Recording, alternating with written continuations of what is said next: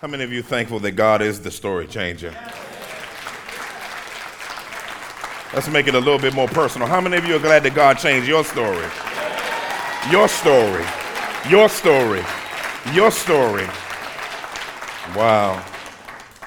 If there had not been an intervention. Interventions are difficult. You don't know. If you ever been to an intervention of somebody that don't want to be free. That's what I love about God is God intervenes in the lives of those who don't want to be free. And when he frees you, you recognize, why in the world did I want this sooner? And that's why we celebrate him and love him and honor and adore him. We love him because he first what? Yes, and so again, welcome to Epiphany Fellowship, our second Sunday morning gathering.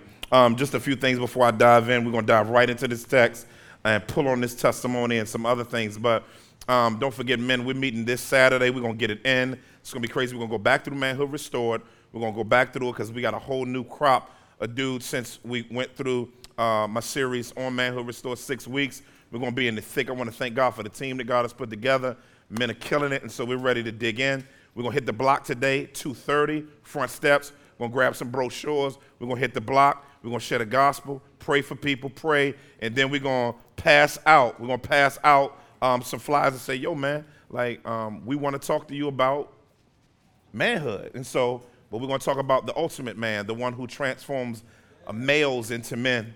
And so that's what we want to do, and we want to share the glorious gospel of peace and be patient with folk. The Frequency Conference coming up. I'm excited about the Frequency Conference. Going to be at Temple Arts Center. It's going to be crazy. It's going to be crazy. And we got so many of our folk here that are ministering in different areas. So check out the website, thrivingfrequency.org. All right, let's stand to our feet. Let's get in the book. John chapter 1, verses 35 through 51. Verses 35, that seems like a lot, but it's compressed there in the passage. You know how we do. I start reading with you and you keep going. Let's roll. The next day, again, John was standing with two of his disciples. Keep going. And he looked at Jesus as he walked by and said, behold, the Lamb of God. The two disciples heard him say this, Yeah. and they followed Jesus. Yeah. Jesus turned and saw them following and said to them, what are you seeking? And they said to him, Rabbi, which means teacher, where are you staying? He said to them, come and you will see. So they came and saw where he was staying, and they stayed with him that day. For it was about the 10th hour. One of the two who heard John speak and followed Jesus was Andrew, Simon Peter's brother. He first found his own brother Simon and said to him, we have found the Messiah, which means Christ. He brought him to Jesus. Jesus looked at him and said, so you are Simon, the son of John.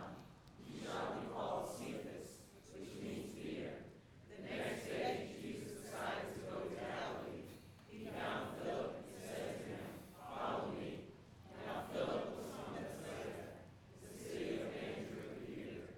Philip found Nathanael and said to him, we have found him whom Moses in the law and also the prophets wrote, Jesus of Nazareth, the son of Joseph. Nathanael said to him, can anything good come out of Nazareth? Philip said to him, come and see.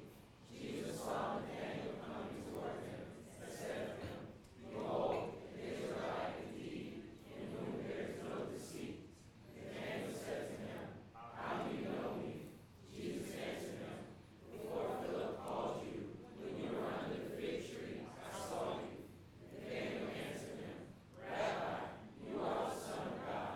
You are the King of Israel. Jesus answered him, because I said to you, I saw you under the fig tree. Do you believe? You will see greater things than these. And he said to him, truly, truly, I say to you, you will see heaven open and angels of God ascending and descending on the Son of Man. Amen. And this next installment of our series on God, the Story Changer, we're going to look into the first disciples. That's what we're going to look at today, the first disciples. Let's dig in. Father, we thank you for your mercy that is everlasting and expansive. And you've been patient with us, if we're honest. You've been patient with us. You you held back your wrath time enough for you to snatch us up and bring those who know Christ as Savior into a relationship with you. But then your patience doesn't end before as we come to faith in Jesus Christ, but your patience continues as we grow in grace, make mistakes, make foolish decisions, yet your mercy and kindness knows no end. And so, God, we thank you, God, for your mercy. We thank you for your grace that knows no end. We're all messed up and we all got issues. And I thank you that you don't leave us in our issues. We don't wallow in unrighteousness, but God, pursue holiness is what you've called us to. And to be on a journey with you is to pursue holiness. And we don't make ourselves holy, but as we pursue holiness that's in you, you make us holy by the Spirit. And so, God, today, one of the means of grace that you make us holy by is the proclamation and receptivity of the word of God to our hearts. And so, God, open our hearts to hear what you got to say to us.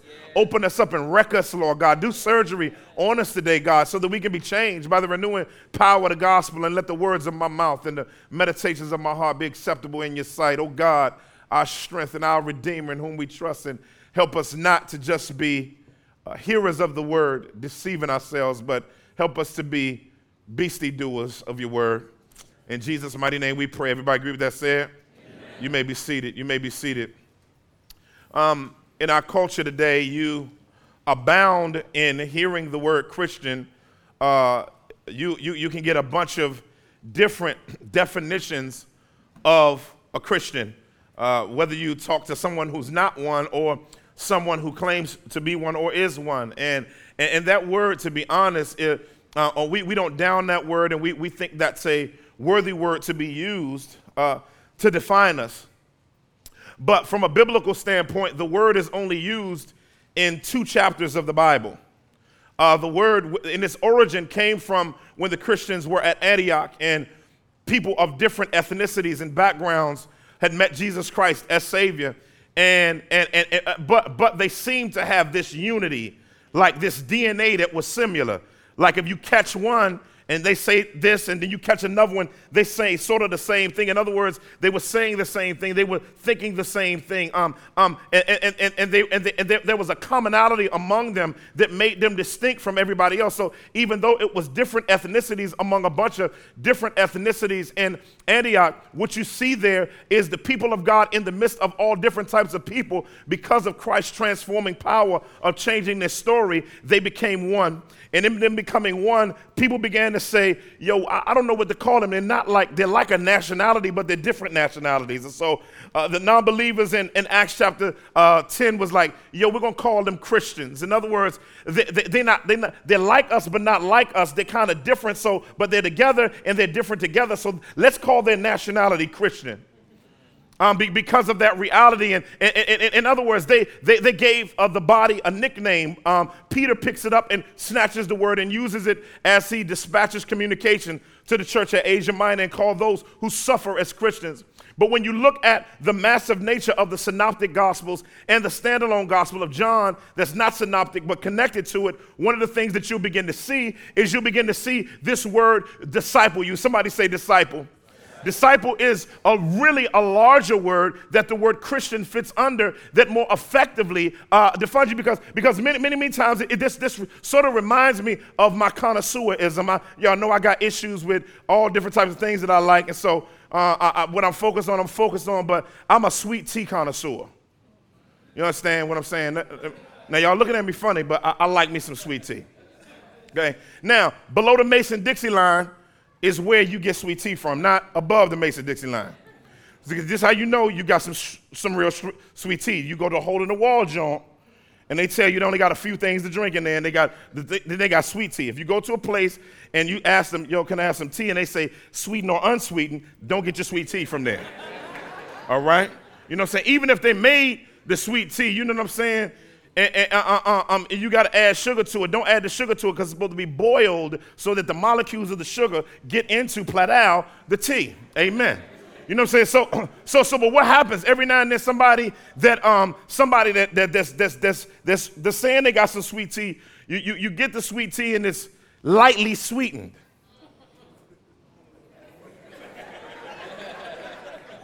Now, if I'm going out on a limb, I don't drink it all the time. But if I want some sweet tea, brother wants some sweet tea. You know what I'm saying?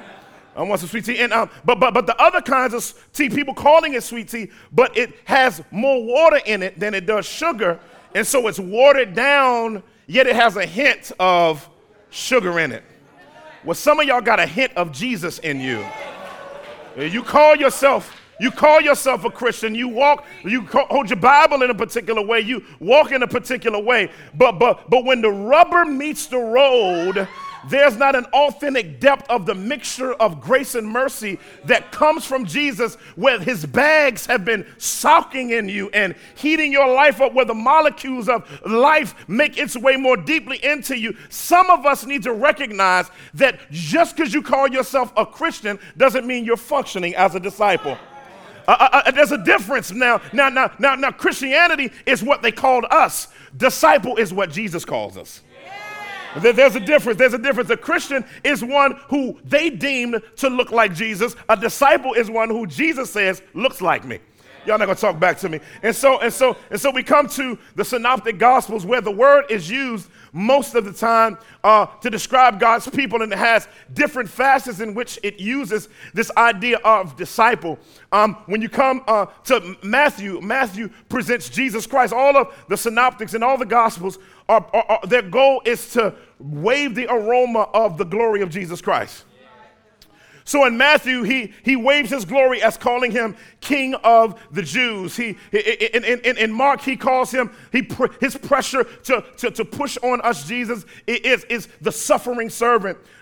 In the book of Luke, the push is for him to be looked at as the Son of God. But now we come to the book of John, where the push is to exalt him as the Son of God. Son of man, Luke; Son of God, John. So we come to John chapter 1, and we see a beautiful glory. He starts differently than the other synoptics. They started at his birth. He started at his pre-existence. I like that. I like the fact that Matthew, Mark, Luke, they started at his birth and his human lineage, but John says that I'm going to do something a little bit different. I'm going to start at his divine lineage. And he starts it off saying, in the beginning was the Word, and the Word was with God, and the Word was God. In other words, he always existed. In other words, I'm going to present to you the one who's always been around, but he's revealing himself. Verse 14 says, and the word skeneod became flesh and dwelt among us, and we beheld his glory as the only begotten God of the Father, full of grace and truth. And no one has seen God, verse 18, at any time except for the only begotten God who was in the bosom of the Father. And so what you see is he begins to talk about John. And so what he does after he presents the pre-existent Christ, he talks about the trailer to his coming. And when he talks about the trailer to his coming, he gets John, and John the Baptist comes on the scene. Repent, metanoia, for the King of God is coming in hand. And so he starts baptizing cats. He said, I baptize you with water, but there's somebody coming behind me that's going to baptize you fully. Like, this is just getting your body wet, but there's one that's coming after me that he's going to get your soul wet. And so John is on the shores of the Jordan, kicking it with his boys, chilling out, getting it in. You know, it was beach discipleship. I wish we had some beaches in Philly. You know what I'm saying? I got to go to the edge of the Schuylkill. I don't want to get no Schuylkill punch on me. But they standing on the you know, we ain't baptizing nobody in that water, man. They're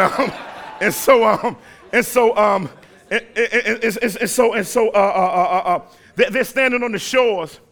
And Jesus has gotten baptized, and he baptized, and he said, yo, man, I told y'all God told me the one who, when I put him in the water, the Spirit of God comes upon him and stays there. That's the one I'm supposed to fall back from. And so now John is about to decrease as Christ increase, which brings us to this passage that we're in. In this passage, Jesus Christ is about to have contact with the disciples for the first time. This is pre-Luke 5.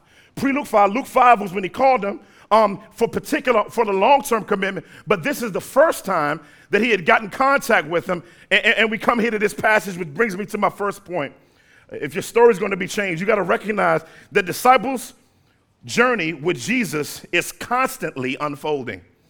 A disciple's journey with Jesus is constantly unfolding. Look at the passage, family. Look at verse 35. It says, the next day John was standing with two disciples, and he looked at Jesus walk by. I like that.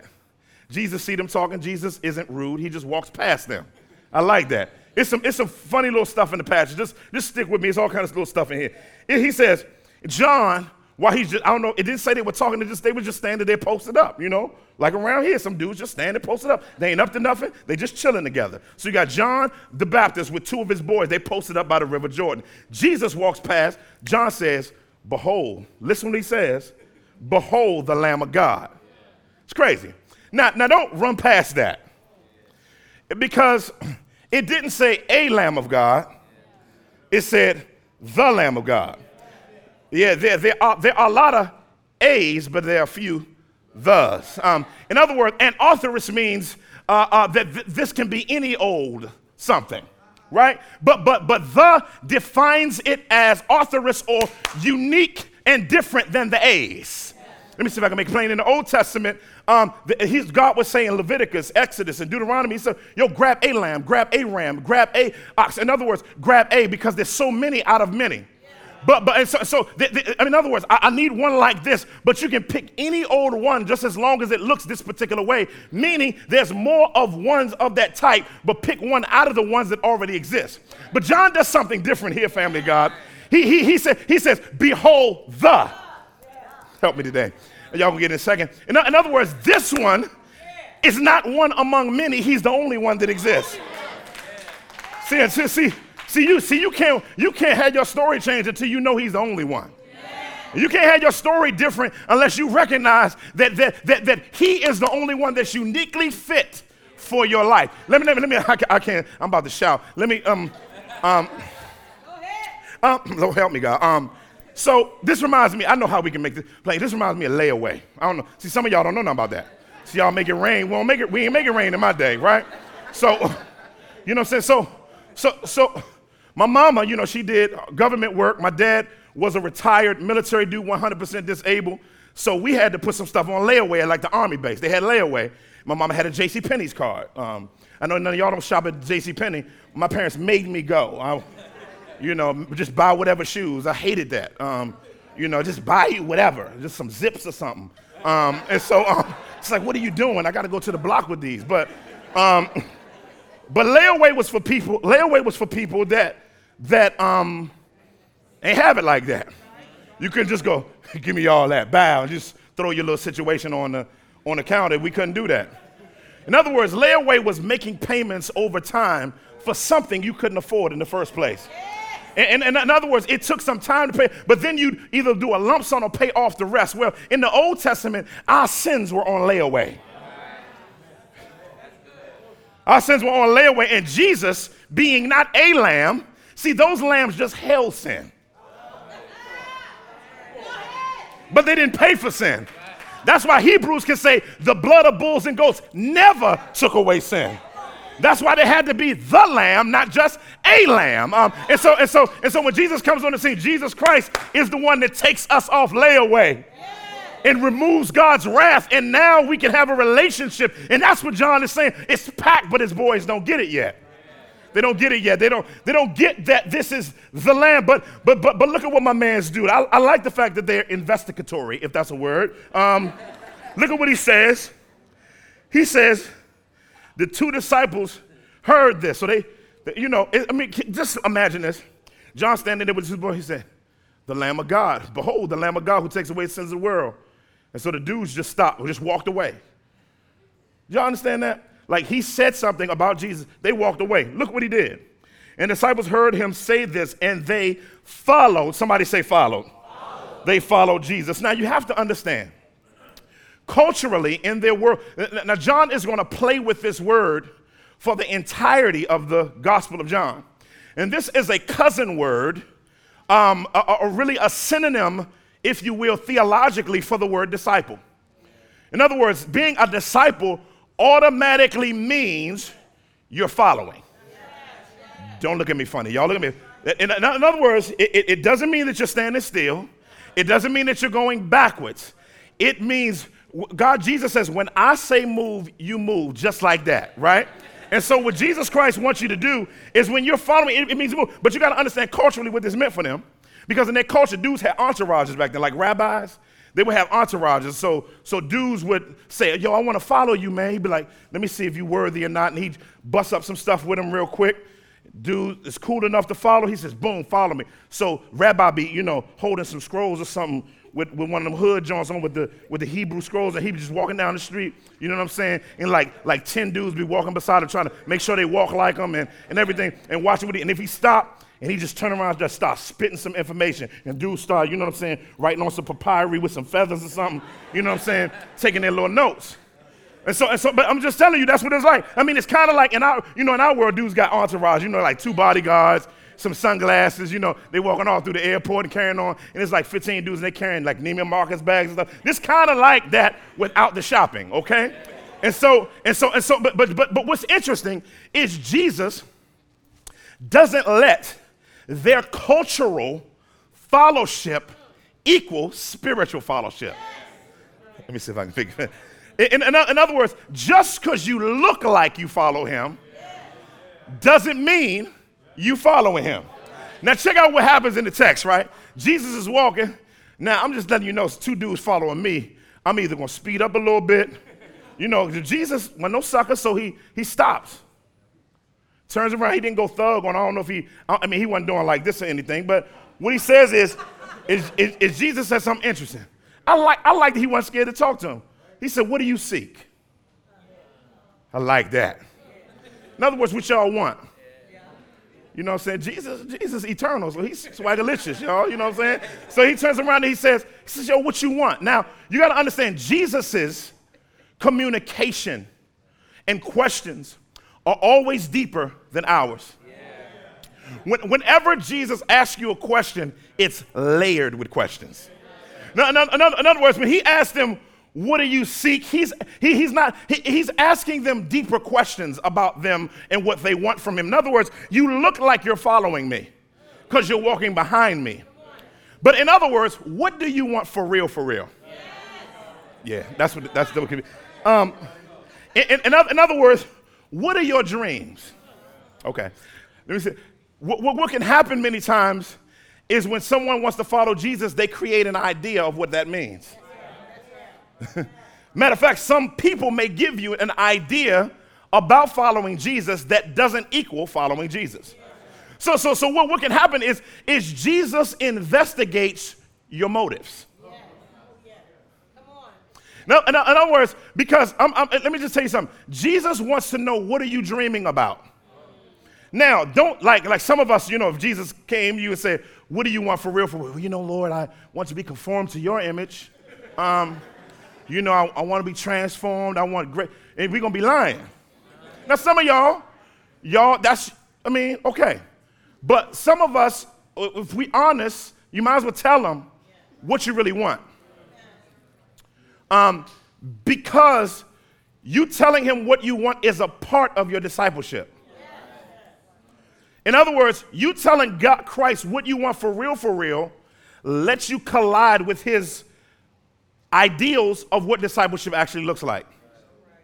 Okay, so because many times the thing that he wants to see, he wants to show us, is the thing that if he doesn't give us, we'll stop following, and if he doesn't. Y'all got real quiet on that part. In other words, Jesus wants to know, will you follow me if I don't give you a husband?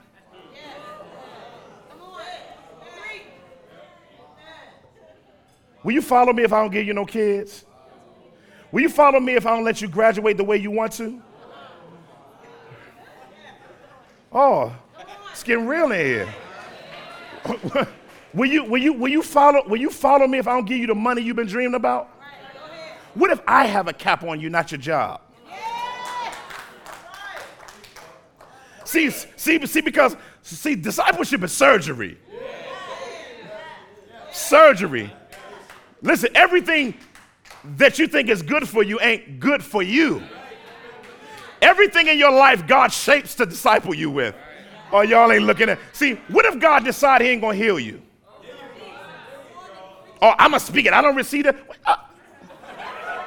You cannot receive it all you want to.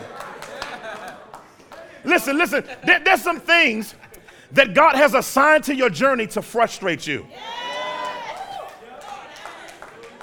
And listen, and it's all about you looking like him. Listen, it's some stuff that's going to make you mad.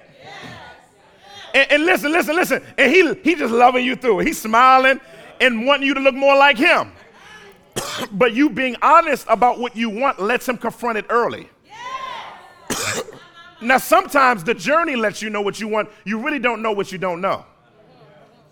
Are y'all tracking with me today? And so Jesus is loving enough to ask you what you want for real. Because the journey of, believers, these guys, like Peter is going to be like crucified upside down. Yeah, that's his journey. You know what I'm saying? Getting flogged and carrying on. You know what I'm saying? I mean, Paul, as a Pharisee, would have been married. He couldn't get married. I mean, God will change your journey. Now, this is not him trying to destroy you. Because, see, many of us think of this. See, God, that ain't the God I serve. My God, he supplies all my needs. He supplies your needs, not your greeds. And see, God makes promises, but we put details in the promises.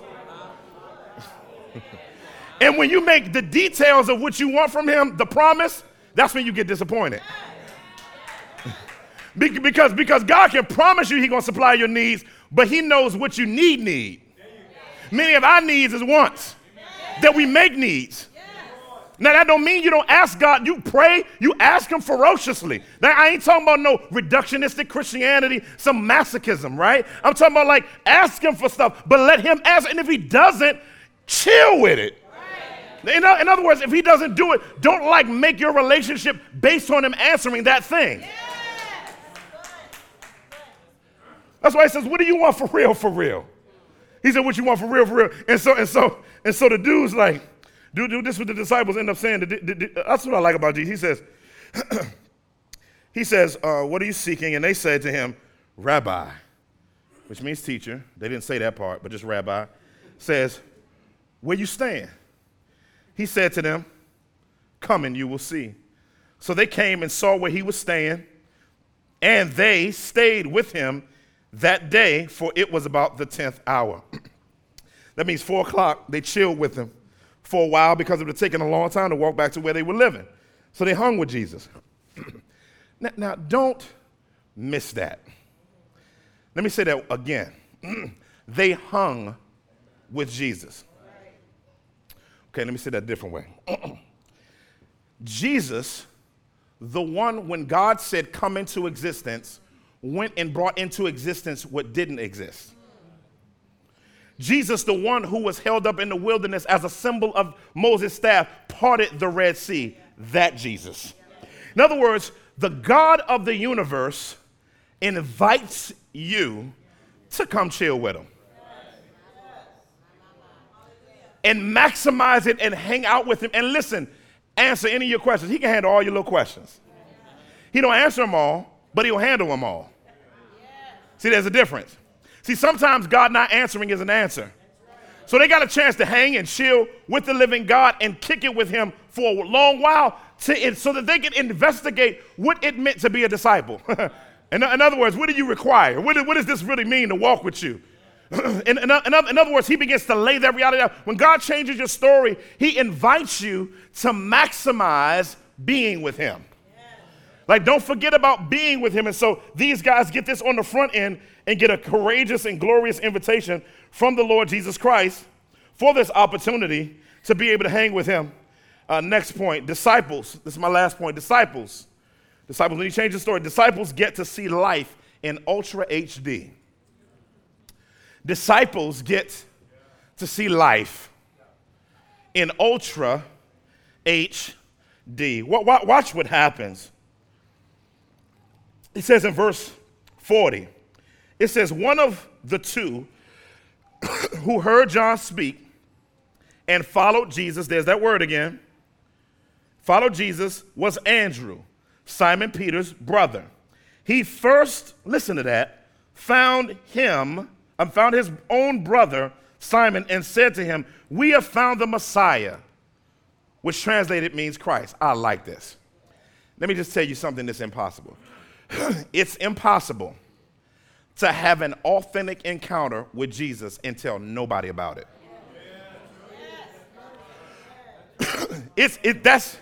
That's impossible. Like you had an encounter that changed the trajectory of your life. And many of us who have been impacted by Christ are afraid to tell somebody about the one who changed everything. Let me see if I can make it plain. I'm going to tell on myself real quick. I had to go in the studio a few weeks ago and do the audio book of my book that's coming out next month. And I was in there, and I was along with this guy the engineer was recording. He had to listen to me read, correct me, make me go back, all this stuff. And so I'm in there, and I'm like, okay, God, you know what? I'm going to leave this dude alone. I'm going to just come here and record my stuff. I'm going to get out of here, leave money alone. Not going to bother him. Boom. Holy Ghost was like, you a wild boy. No, that's probably not going to happen. I said, all right,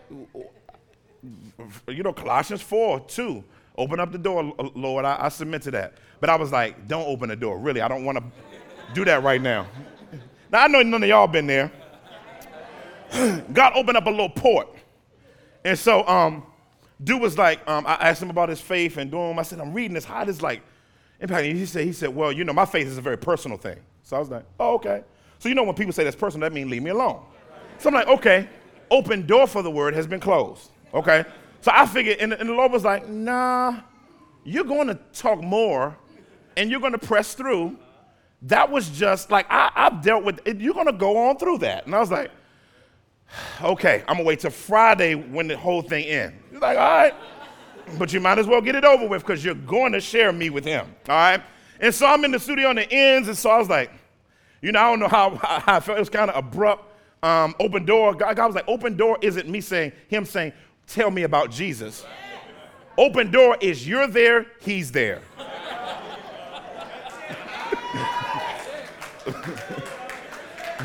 See what I'm saying? See, some of us, we play with the thing. We like, oh, God ain't open no doors for the word. He ain't open no. But God said, you're there, he there, share. I'm like, dang, it's that deep? Like, wow. And so I'm sitting in the joint. I'm like, I said, man, I'm sorry, man. But I gotta do this, man. I'm a pastor, and I gotta talk to you about Jesus, right? It would be crazy for me to read a whole book, 200 pages, and don't share Jesus with you. And just started engaging him with the gospel, But what's interesting is all of those barriers within me, those barriers are forgetting the goodness of God. How dare I? Man, if it's a tsunami coming down Diamond Street and I'm running down Diamond Street, people are like, what you running for? I don't know, man. Just stand right here. And just the tsunami go, whack-ow. Buildings coming apart. You know what I'm saying? I would say, run. There's a tsunami coming. You have to tell people, listen, it's impossible for your sins to be washed away. The beef to be crushed between you and a holy God, and for you to be taken from spiritual death to spiritual life. How dare you not share the glorious gospel with someone in your sphere?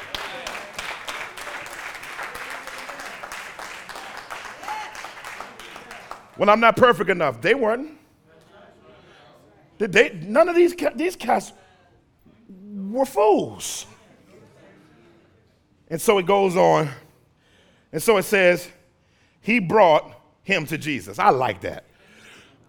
See, one of the things you don't have to do is you don't have to worry about it. Just bring them to Jesus. Don't you bring them, don't bring them any point beyond that. Your job is to take them to Jesus. Jesus is powerful enough to deal with them when you bring them to him. Now, bringing them to Jesus doesn't mean bring them to church so I can preach to them.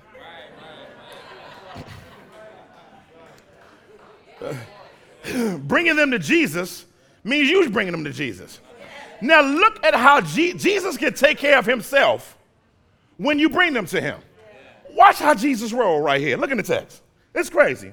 He brought him to Jesus. Jesus looked at him. You can see Jesus is looking at him. He stares him down. Jesus was cool. Jesus looked at Peter. And he says, so you're Simon, the son of John. You should be called Cephas. You get the comedy of that? This is narrative prose. There's all types of emotions in here. He just met this dude and give him a nickname. I mean, do you understand that? What if you just meet somebody and somebody just call you? Like, I come up on the hi, my name is Eric Mason. Yeah, I'm going to call you Black. What's up, Black? What's up, Black? You're like, I don't know this guy, right? But Jesus gets to business when he meets people. Didn't he get to business with you?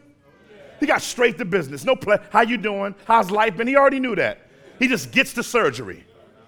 And what he does to Simon is he calls him Cephas, little rock. Now this dude's a rock. Like, this is the dude that cursed that he didn't know Christ. This is the dude that after he became a Christian, became a racist. In Galatians 3, and backed up from the Gentiles, say, so you're talking about a guy that has a cursing problem and a race problem is a rock.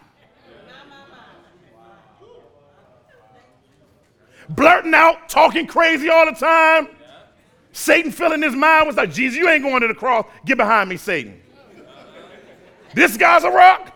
He's Satan. He's prejudiced, racist, and he has a cursing problem. And Jesus says, you're going to be a rock. I like that. See, what happens is that God looks beyond where you are and sees where you are in him. He calls him out of his name.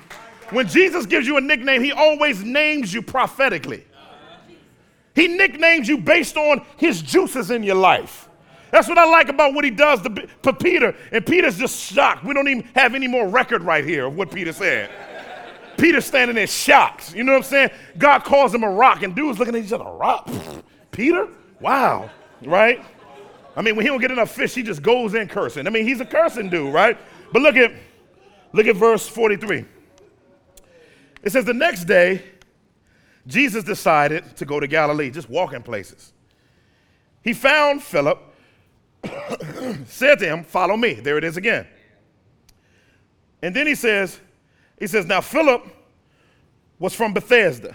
Nice little John. The city of Andrew and Peter. Nice city. They live in a nice part of the area. So Philip like, man, Jesus just rocked me, told me follow him. I'm following him. He's encountered Jesus. His story has changed. Boom. He goes and he found Nathanael and said to him, yo, we have found him of whom Moses in the law and also the prophets wrote, Jesus of Nazareth, the son of Joseph. So he said, we found him. Nathanael said to him, man, that's in the text. He says, can anything good come out of Nazareth? And Philip didn't say, well, ontologically, what you can trace in the Old Testament and based on broader agricultural studies, he didn't say none of that. He said, come and see. That was his apologetics. His apologetics, some of what we know takes out of what we should know in trusting the Lord with bringing people to Jesus. So he brings them, and Jesus, listen, here it is again. If you bring people to Jesus, he'll take care of them. Watch what he does right here. He brings need, and then it says, and Jesus saw Nathanael coming towards him. So he ain't even got to him yet. He ain't got to him. Nathanael's walking with Andrew and Peter and Philip. And Nathanael's coming, he said, behold, an Israelite indeed, in whom there is no deceit. In other words, he just meeting dudes, just saying stuff about him, right? And so Jesus like calls his card. I mean, you say what's on your mind, don't you, Nate? I like that about. In other words, he's bigging him up about that. And Nate, you know, like any dude off the block would say, how do you know me? That was his response. You don't know me like that. But he was rocked by it. But Jesus had to press him just a little bit forward. In other words, he brought him to Jesus. Jesus takes care of him. Look what happens. He said, Jesus answered. He said, before Philip called you, when you were under the fig tree, I saw you. So he's like, yo. Nate walked back. He looked at Jesus like, he just looked at Jesus like, wow. Ain't nobody else know that.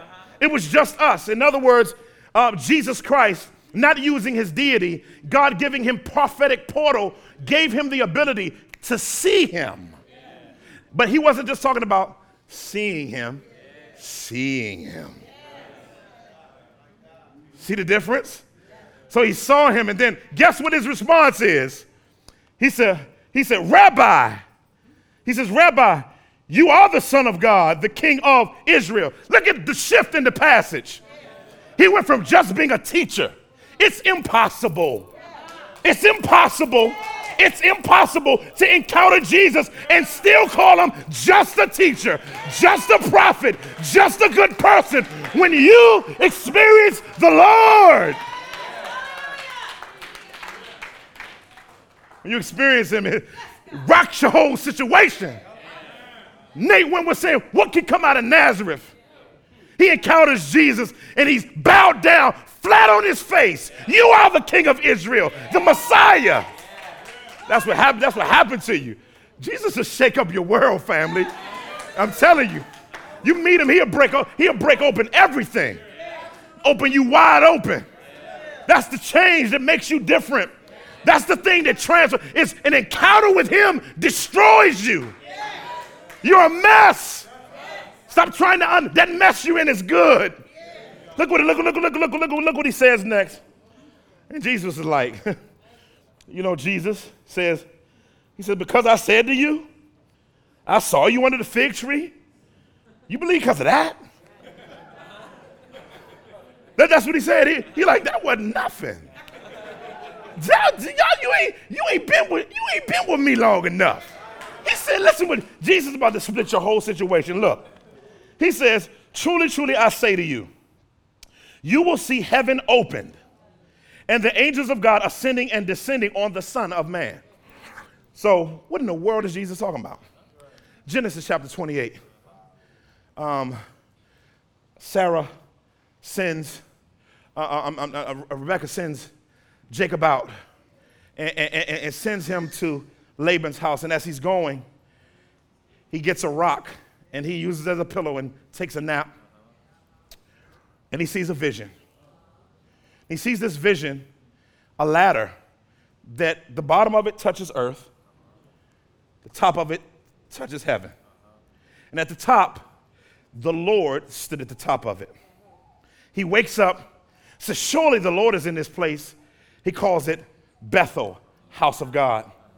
So why in the world would Jesus say, if you stick with me for a little while longer, I'm going to let you see the angels of God ascending and descending on me. So Jesus is saying he's the ladder that Jacob saw. And the bottom of it touched earth. And the top of it touched heaven.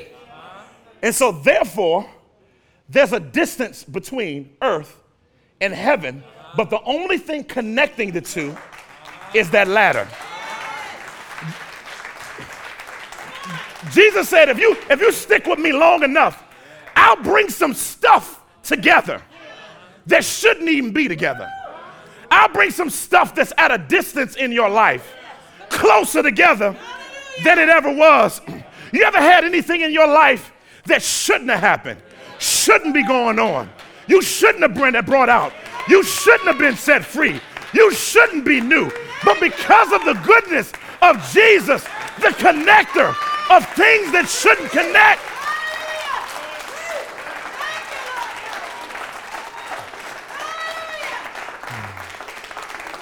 my wife and I shouldn't be together.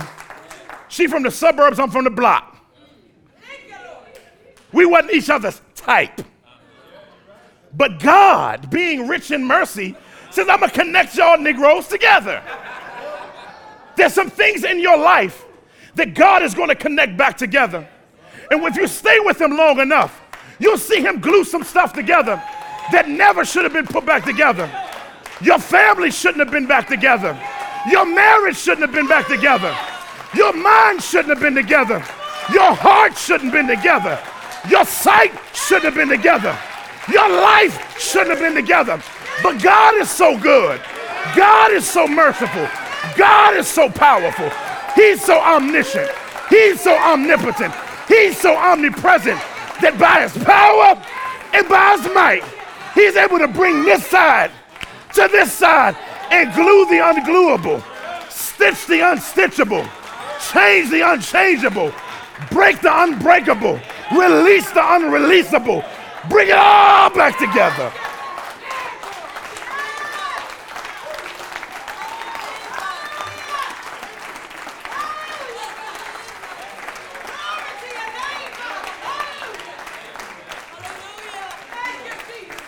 Some of y'all give up too fast.